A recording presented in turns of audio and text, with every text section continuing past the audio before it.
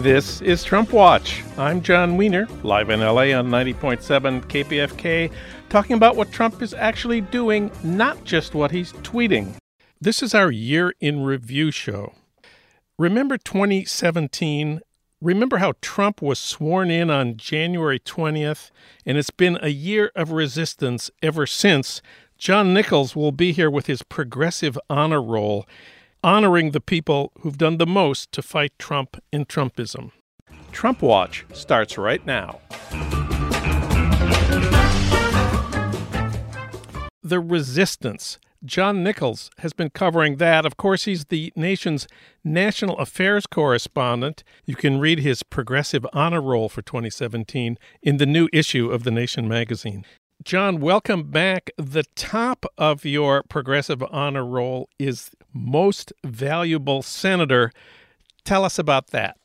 Well, it's Elizabeth Warren, and there's a reason for that. To be a U.S. Senator in this moment puts tremendous requirements on someone. It's easy to be someone who resists and simply says no, and that's very valuable. It's not to be diminished at all. But it's very, very hard, especially in these times, to at one moment resist and at the next moment push things forward to try and really scope out a vision for where we're headed next. And Warren did that with tremendous agility this year. If you take a look at what the senator from Massachusetts did, it's probably best to understand it in the context of something that Steve Bannon said. In February, Bannon said that the purpose of the Trump administration would be the deconstruction of the administrative state, i.e., they wanted to take apart the infrastructure of government, really, and to undermine the regulatory state, the oversight, all the things that government does, having built up since the New Deal era. And Warren recognized immediately the danger in that. And so when Trump cabinet picks came before the committees she was on, her questioning was just laser sharp. She went right to the heart of the matter of how they were going to run these agencies.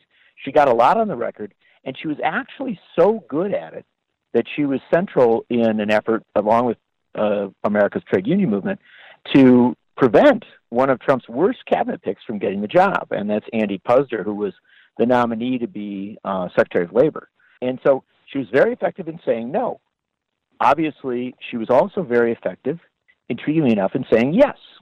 She succeeded in getting a number of amendments to the defense appropriations legislation, one of which says that we have to actually account for the people that we kill as a country in all of our dozens of military missions around the world.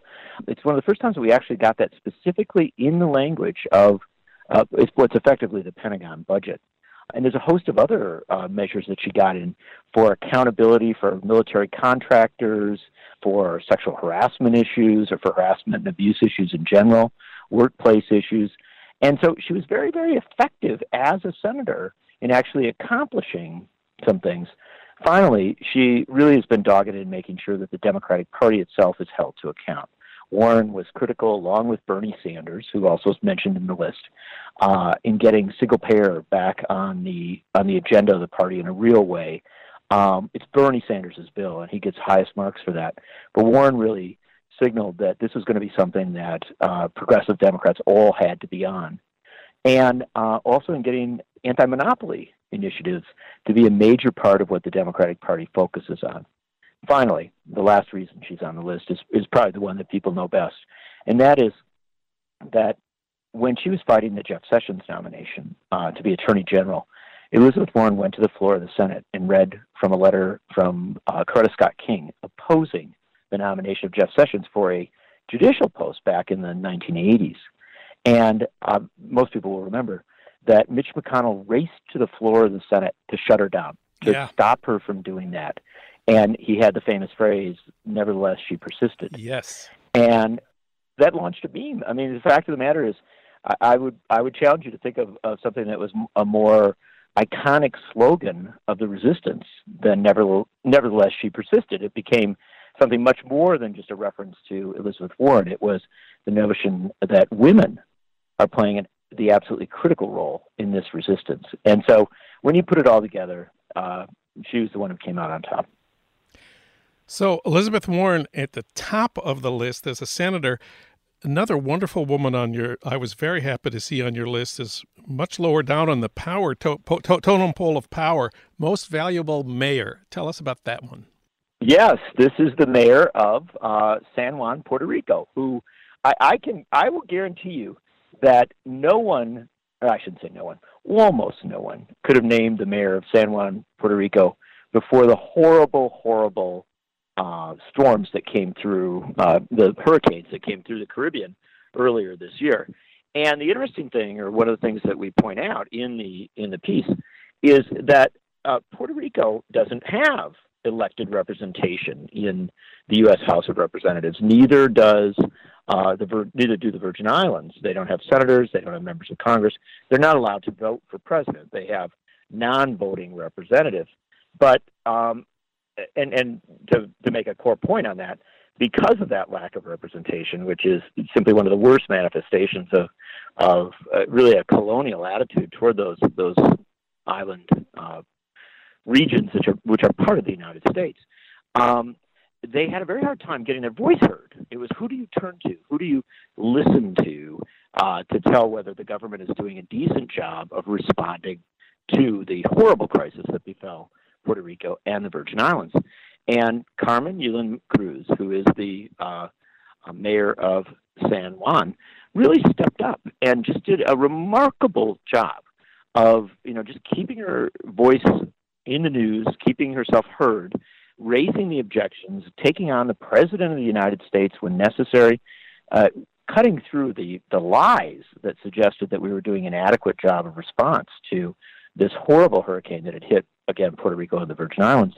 And I just think that, it's a remarkable effort by a mayor to make sure that not just her city, but really the Commonwealth and, all of these islands were not forgotten. Also important to the resistance in 2017, the most valuable union. This one was a big surprise to me. Yeah, it's the American Postal Workers Union. And the reason that the Postal Workers Union comes into play here is it's couplefold. Number one, it's really under assault. Here's a federal union in Donald Trump's federal government, a government that is very unfriendly to unions despite Trump's blather. And what they did, what they've done on a host of levels is very impressive. They're a militant union. They're absolutely determined to stand up and fight against privatization, against the cutting of services. They've got all sorts of forward-looking vision and approaches on the issues that affect them. But why they're on the list is something else altogether. Remember, post offices are everywhere. They're all over America.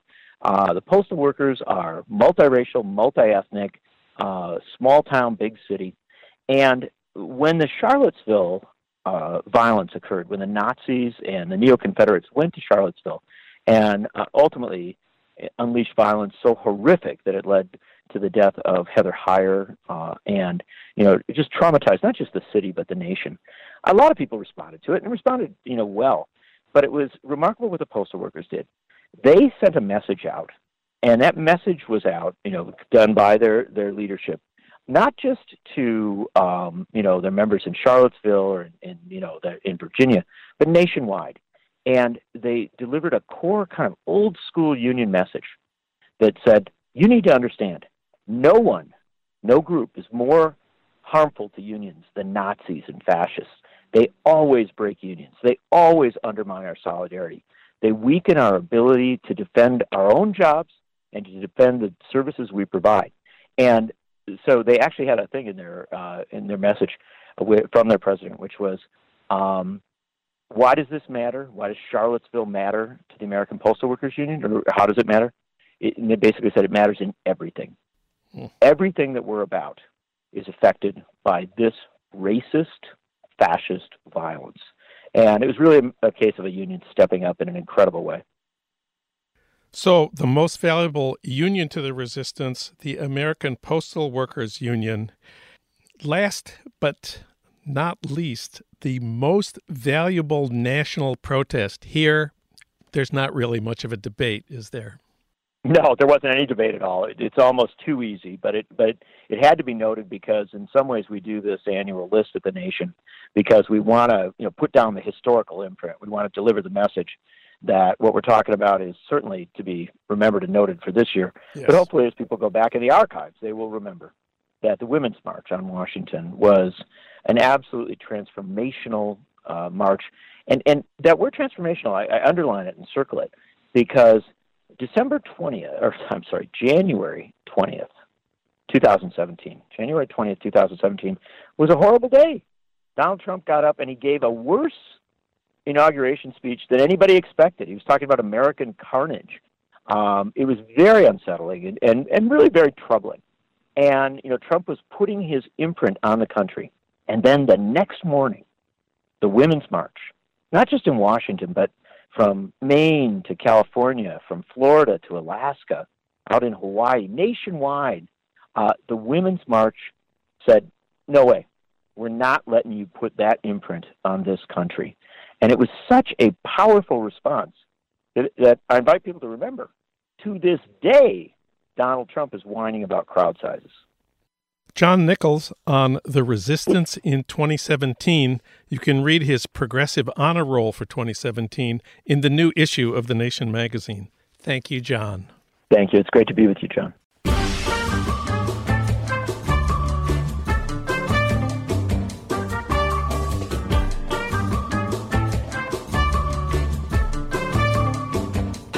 That's it for today's Trump Watch. Today's show was recorded by Lyra Smith at the studios of Emerson College, Los Angeles, located in the heart of Hollywood. Our producer is Renee Reynolds. Our senior producer is Alan Minsky. Special thanks to Ry Cooter for our theme music, Mambo Sinuendo. I'm John Wiener. The Trump Watch podcast returns next week with more talk about what Trump is actually doing, not just what he's tweeting.